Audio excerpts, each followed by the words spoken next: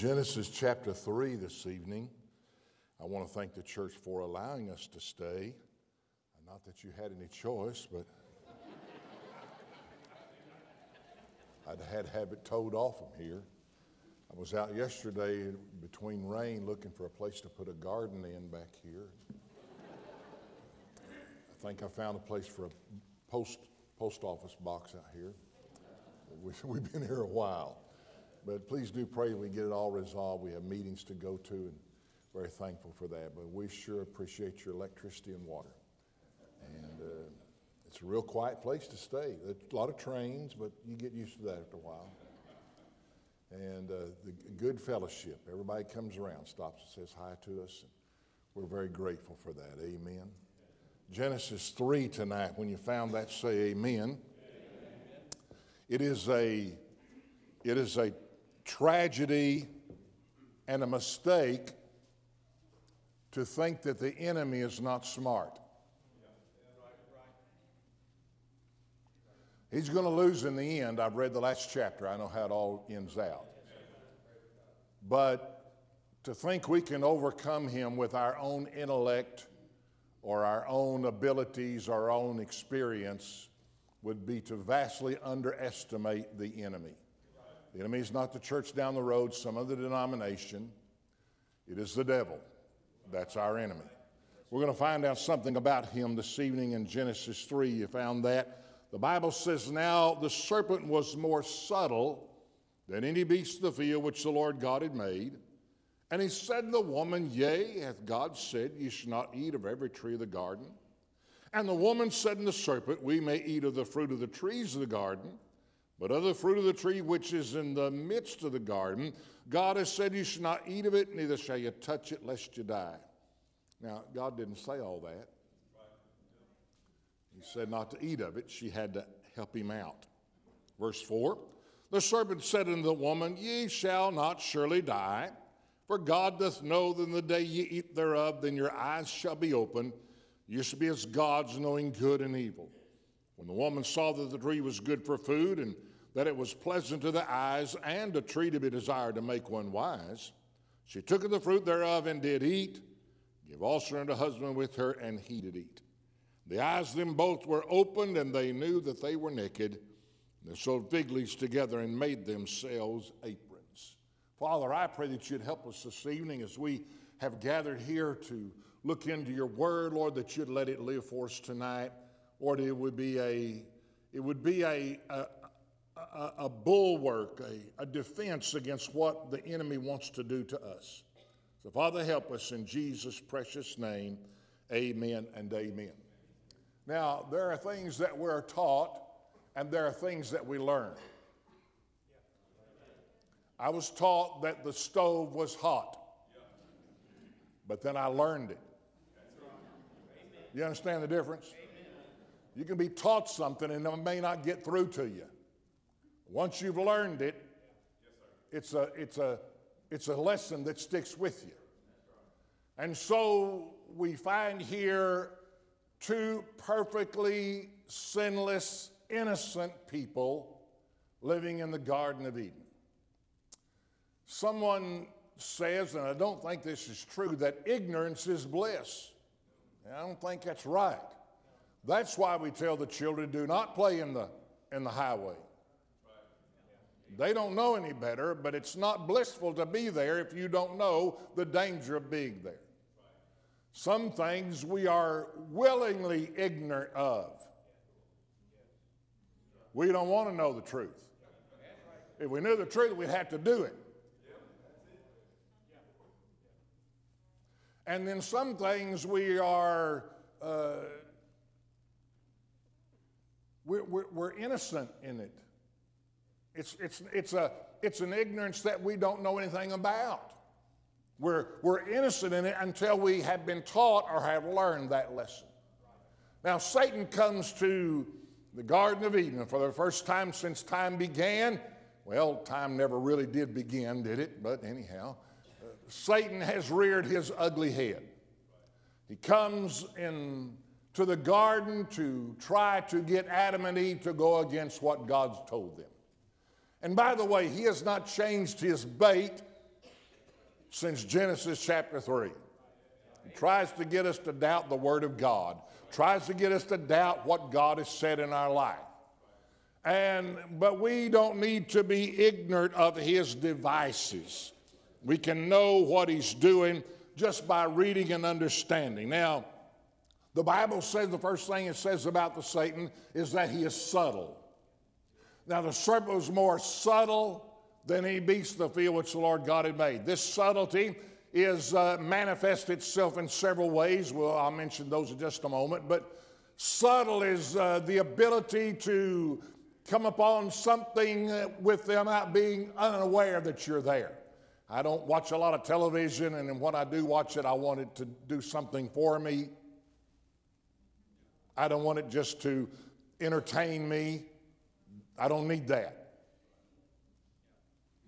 Amen, Brother Harrell. Y'all sitting there looking at me like a bump on a pickle. Amen. Watch this series about the Serengeti. And maybe they're using that drone that they were trying to get Bibles into North Carolina. You said the other nation. Is that still working?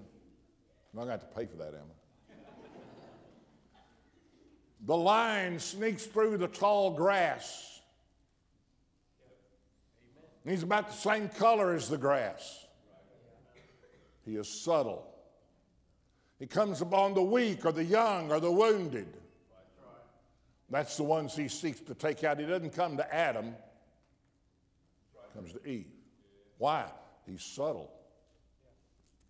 He is subtle in several different ways. He is subtle in his appearance. He is not at this moment crawling on his belly in the form of a snake. That happens later on in this chapter. We don't know what he looked like. He didn't have long red handle underwear and a pitchfork and a long tail and horns coming out his head. Then that would have frightened Eve. He's not going to come into your life and scare you. He's going to be subtle in his approach, subtle in his appearance. To the woman that is neglected in her home, he comes in the form of a man that will pay her attention. To the man who is struggling with things in his life, he comes in the form of a young lady that will pay him attention. In the life of a young person who is struggling with what every young person struggles with as they grow through the teenage years, he comes in the form of someone that will accept them the way they are and lead them astray. He is subtle in his approach. He's subtle in his appearance. He is subtle in his advice. You know, David Koresh, that's a name from way back, got the people in Africa to drink Kool-Aid. Now, there's nothing wrong with Kool-Aid. I like the grape stuff myself. Amen. If I'm going to have it, that's what I want. Grape. But it was the little bit of poison they added to the great Kool-Aid. I don't know what's great, but the Kool-Aid that killed everybody on the compound. See, he comes in his approach and his appearance, his advice is all, it's not to scare you, it's not to frighten you, it's not to put you on your guard. He comes this way because he is more subtle than any beast of the field which the Lord God had made. And that's scripture. You can take that to the bank. Now, what does he want to find out? I have three thoughts tonight. Jean and I walked to church and probably have to walk home in the dark. First thing he wants to know when he comes to me and you is this: what is your reservoir of truth? How much truth do you have in your tank? Our bus holds 150 gallons of diesel fuel. I know how much is in it. I know the gauge tells me how much that reservoir holds and how much is in it. Now that's what he comes to find out. How much truth do you have in your gospel tank? Because see, let me show you this. Please, if you don't get anything else, please get this. He cannot attack you when you stand on truth. It is when we get off of truth that we become his target. What did God say? That's really what he's saying. Yea, if God said, you should not eat of every tree of the garden, he's wanting to know how much truth that she has. She has some truth, but then she has some that's not truth. We may eat of the trees of the fruit of the trees of the garden, but the fruit of the tree which is in the midst of the garden, we can't eat it. And then she added this, neither can we touch it lest we die. Now when she said that, he knew he had her because she stepped off the truth. How much truth do we have? Because I'm going to tell you something. The devil knows the scripture. He knows it better than I do. He knows it better than Pastor does. He knows it better than anybody does, amen. And he will use that and twist it just a little bit. Just put a little bit of poison in with the good stuff. What is your reservoir of truth? Well, we sing songs just come through Christmas. We three kings of Orient are my favorite joy to the world. We don't know there were three kings. They brought three gifts. Probably didn't come across the desert, three of them. There probably closer to 30 of them than there was three. So that's a small thing. But so was not touching the fruit. That's a small thing. And yet she took a step away from truth. Well, you know, the Bible said that a bird in the hand's worth the, one in the bush. No, it doesn't say that. Well, I heard someone say that, every rusty can will sit on its own bottom. No, you might have heard that, but it didn't come from the Word of God. We take things that society says or grandma says. Thank God for grandma's memory, but she may have been wrong. She may not have been willingly ignorant. She may have been innocently ignorant. But she passed something on to you, and we repeat these things without finding whether it's the truth. And when we get off truth, then we become a target for Satan. What is your reservoir of truth? Well, the Bible talks about that death angel. No, it doesn't. He said, when I see the blood, I'll pass over you. You say these are small things. I know they are, but then it isn't long till that small thing becomes a little bit bigger thing. We compromise the truth. When we went on the road, 1973, that's 50 years ago. I'm old. Had an old 1952 GMC bus. My dad and I took the seats out of and built bunk beds in, and my mom and my dad and me and two brothers younger than me, and then a little sister that we really didn't need in the family. She never contributed anything to the family. Not bitter about that at all. Moved into this bus, and we lived in Texas, and my dad got a verse that said, you've come past this mountain long enough, turn you northward. And he said, well, family, we're going to go north. Well, from Texas, that's about the only way you can go. He made up his mind to go north and began to evangelize. But before we went north, and we had this old bus, and we put plenty of antifreeze in it to hold a hard freeze. You knew he was going north. Before we went north, went to Louisiana. It's hot. That old bus would get hot, we'd stop and put a gallon of water in it and hold like 22 gallons, Next trip it'd get hot, we'd run the water hose out there and put some water, fill it up. And here a little and there a little. And we got to Indiana this winter of 1973, and the thing froze up. It was a real shock to us until my dad said, remember all the times we watered it down and watered it down a little here, a little there, until it will no longer hold the freeze. That's what we've done. We've watered the truth down here and there and here and there. And now we become a target for the most subtle creature on the face of the earth. If you don't think he can get you, you're more of a target than you think you are. How much truth do we know?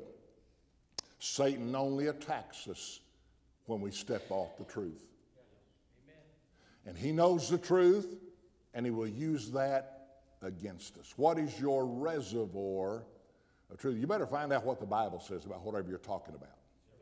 If you're going to talk about something, you better find out what the Bible says about it. Amen. Number two, wasn't that quick? Better walk home.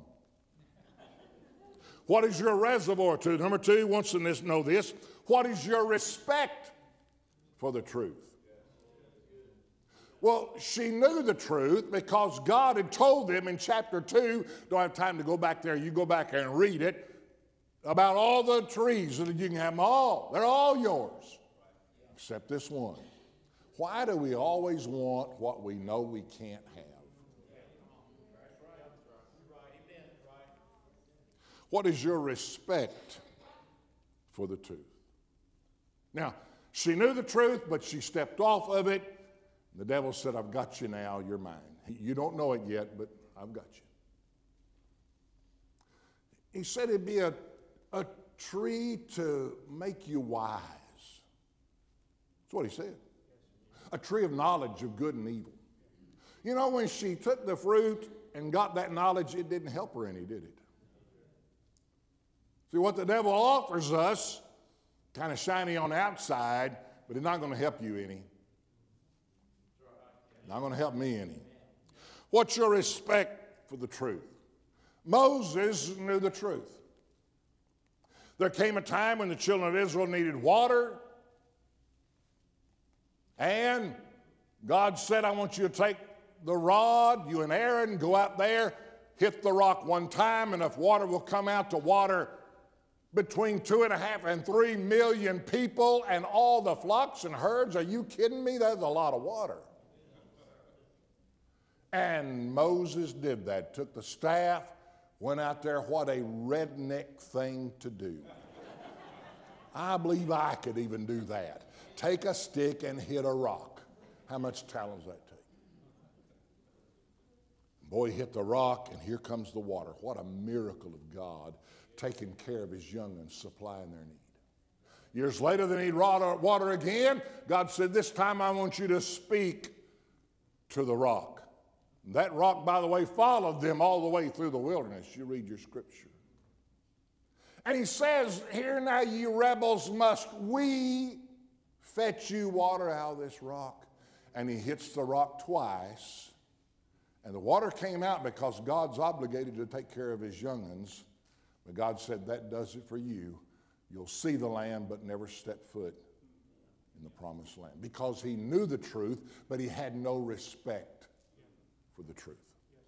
I am the leader of Israel.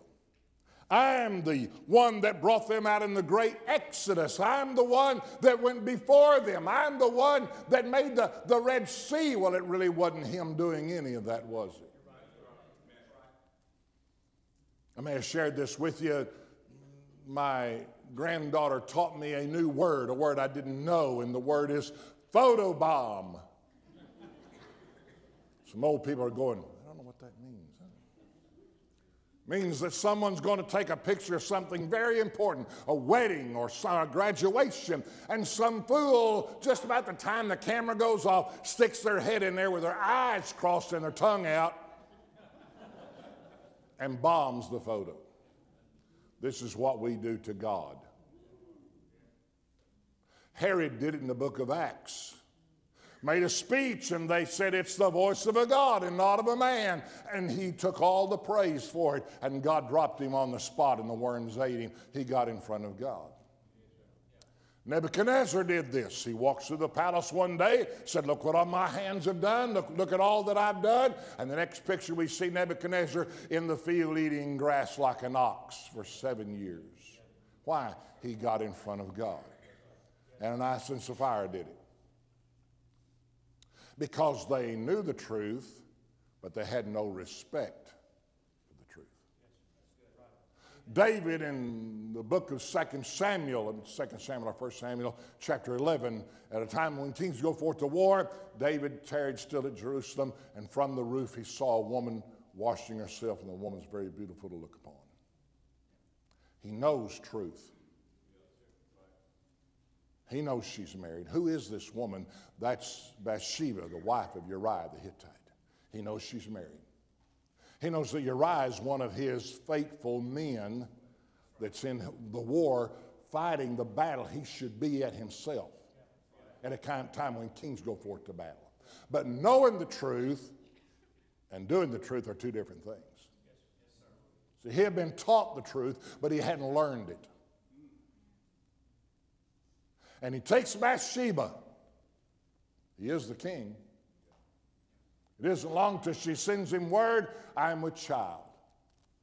He sends to Joab, send me Uriah from the battle, and Uriah comes home and he inquires about the war. He doesn't care about the war. If he cared about the war, he'd be at the front fighting himself. He wants Uriah to go home and cover up this dirty deed, this sin that he's done with his wife, Bathsheba.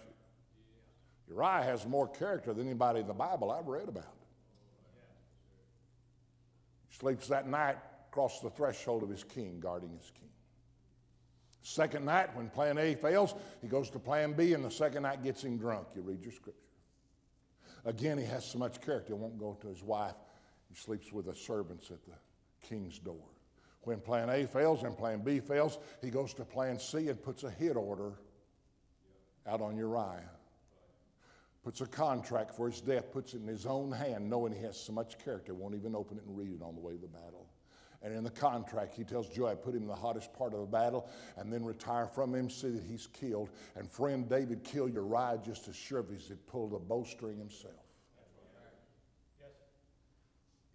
See, knowing the truth and doing the truth are two different things.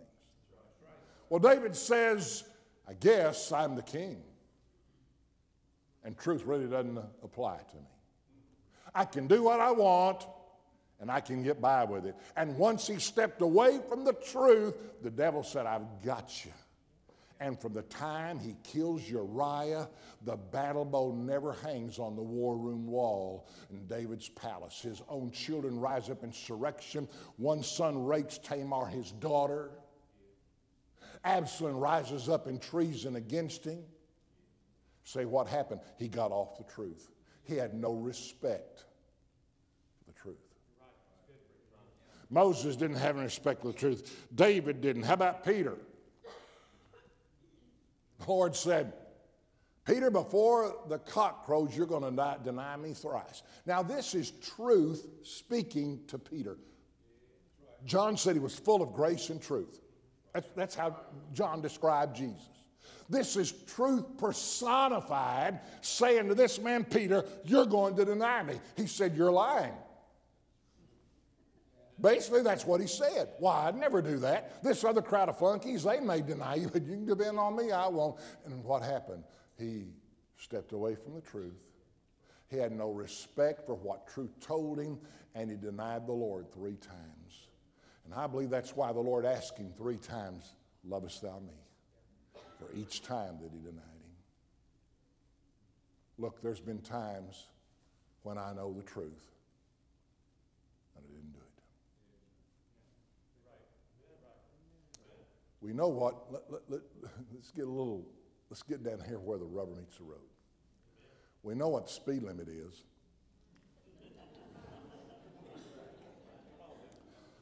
Help me, Lord.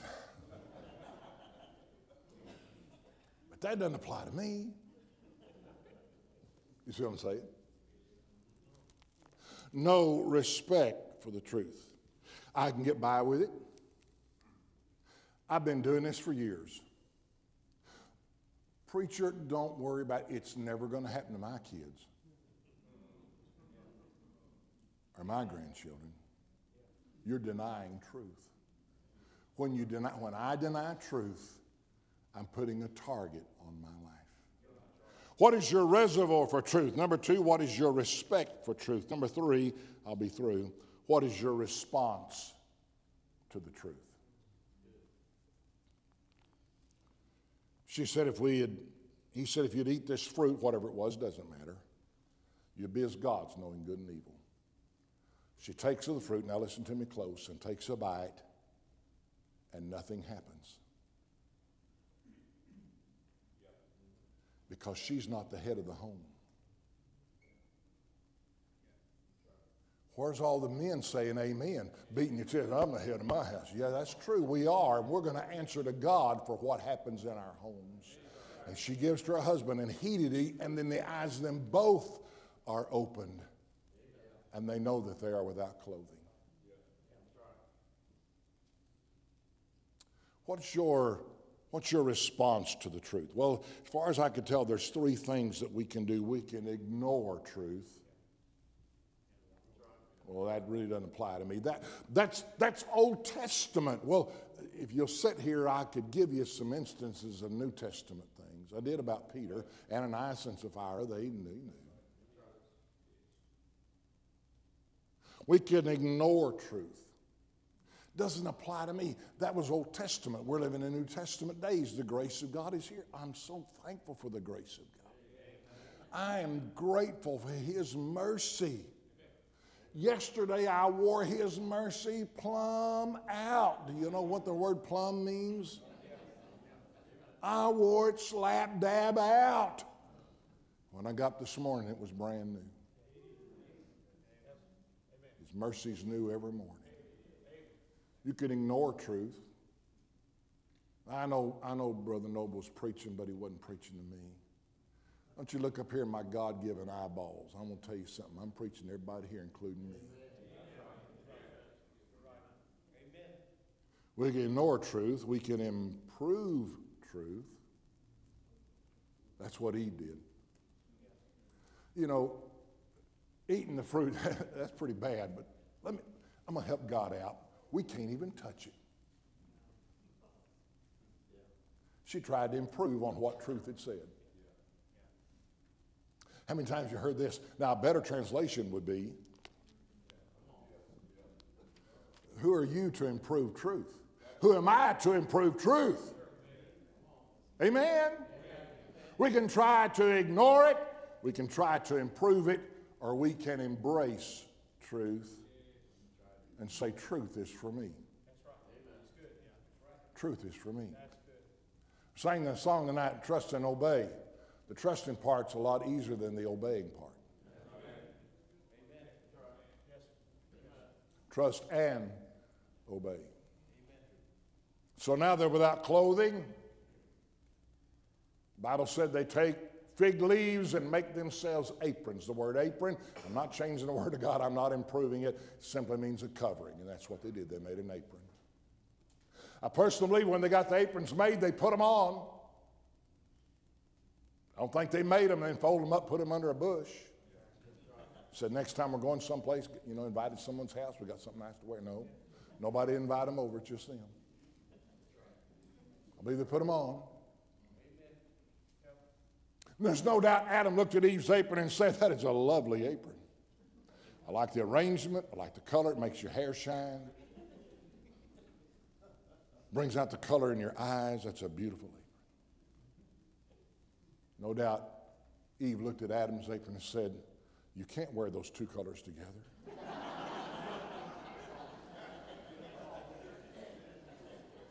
Part of that's poison ivy. Not even a fig leaf. Because that's the way men and women have always been. Men have always been very complimentary, and women have always picked on their husbands. 1, 2 amen, 3 amen. Bunch of cowards. Let me read it to you, it's better.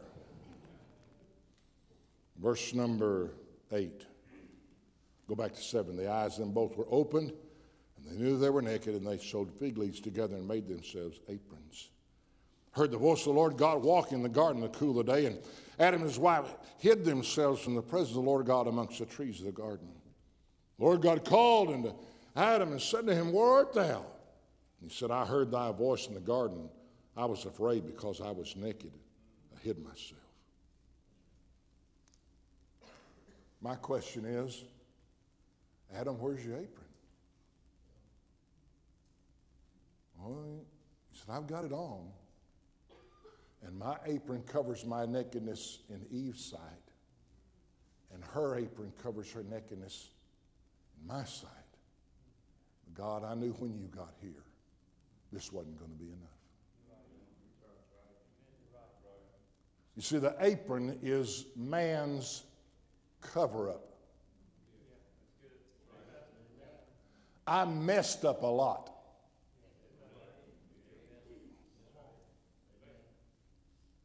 And messing up's bad, but covering up's worser. Can I say worser here? Worser. Because now you're guilty of two sins.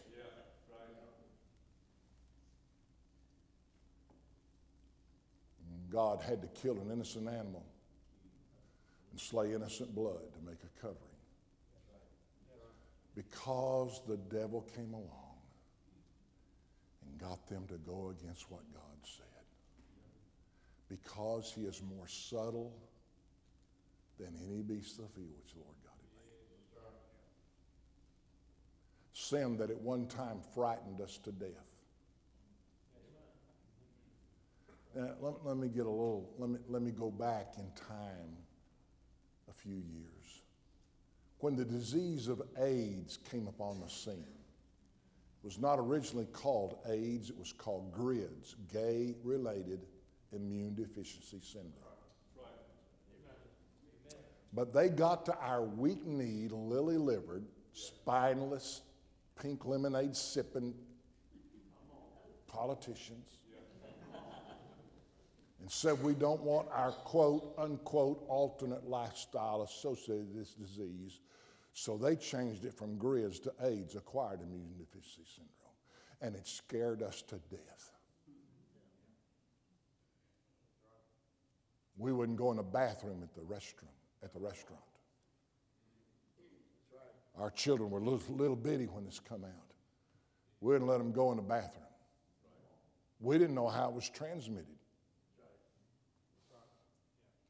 But time went by,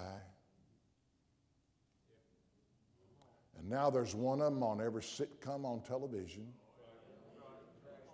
and they become the one that everybody feels sorry for, or the hero, or the one that gets the biggest laugh lines. You know why? Because we've gotten accustomed to sin. And that's just one small example. There's no gospel song said we're getting used to the dark. We're not seeking the light. We've just got to where we can get around the dark a little bit. And God's written the truth for us. He's so good to us that He didn't just leave us out there, just do the best you can, just stumble along and, just do the best you can. He put truth out there. I don't know about you, but I'm thankful for stop signs and traffic lights. Because I would run over some of y'all. And you'd run over me. I'm thankful for these laws that are out here that keep us safe for the most part. God put these things in here not to hurt us, not to hinder us, but to help us. But I want to tell you that the enemy loves nothing better than taking down one of God's people. His first desire is to take your soul to hell. That's priority number one.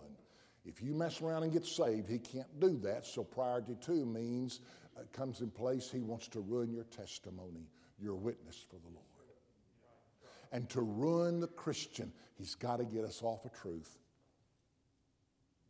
And then he's got us. Father, I pray that you'd help us tonight. Lord, I pray that you'd do that work in all of our hearts and lives that only you can do. Lord, I don't know who here needed this message. It was for me. Lord, I pray that you'd do something for us tonight. Lord, if nothing else, help us to tuck this away in our hip pocket and not be so blown away when Satan comes to get us. To be armed, to be ready, to know truth and be ready to answer with truth and truth alone. Help us in Jesus' precious name. Amen and amen.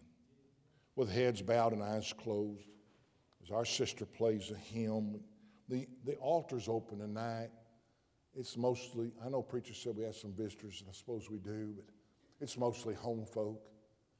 Say, preacher, it's not me, but I got somebody I care deeply about, and they have strayed away from the truth. Would you come and pray for that one tonight? An intercessory prayer for someone that needs your help.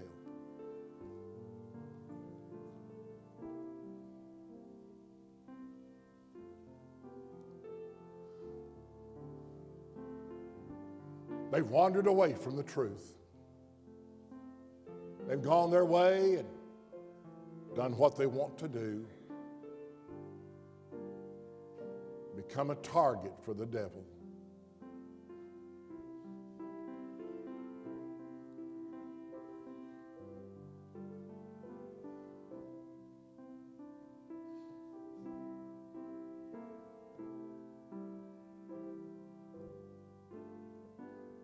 Some have come. Would you join us tonight? Would you pray where you are?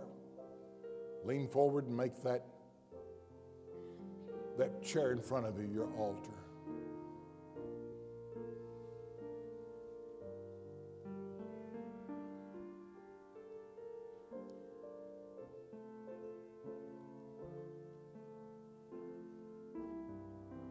While she plays for this chorus, you mind the Lord.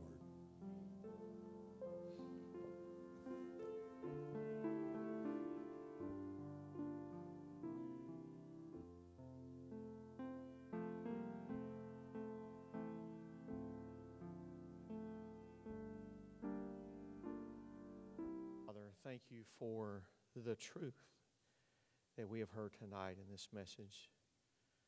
Lord, how it resonated with our heart, and Lord, in this place, and I'm confident that it was your message for this hour delivered by your man, your servant. We thank you for that we have heard, that we have learned, that you have taught us this evening. We pray that all of us, Lord, and I speak mostly of myself tonight, to take these thoughts tonight, meditate upon them this week, remember them throughout this week. And I thank you, Lord, for opening our eyes to these things tonight.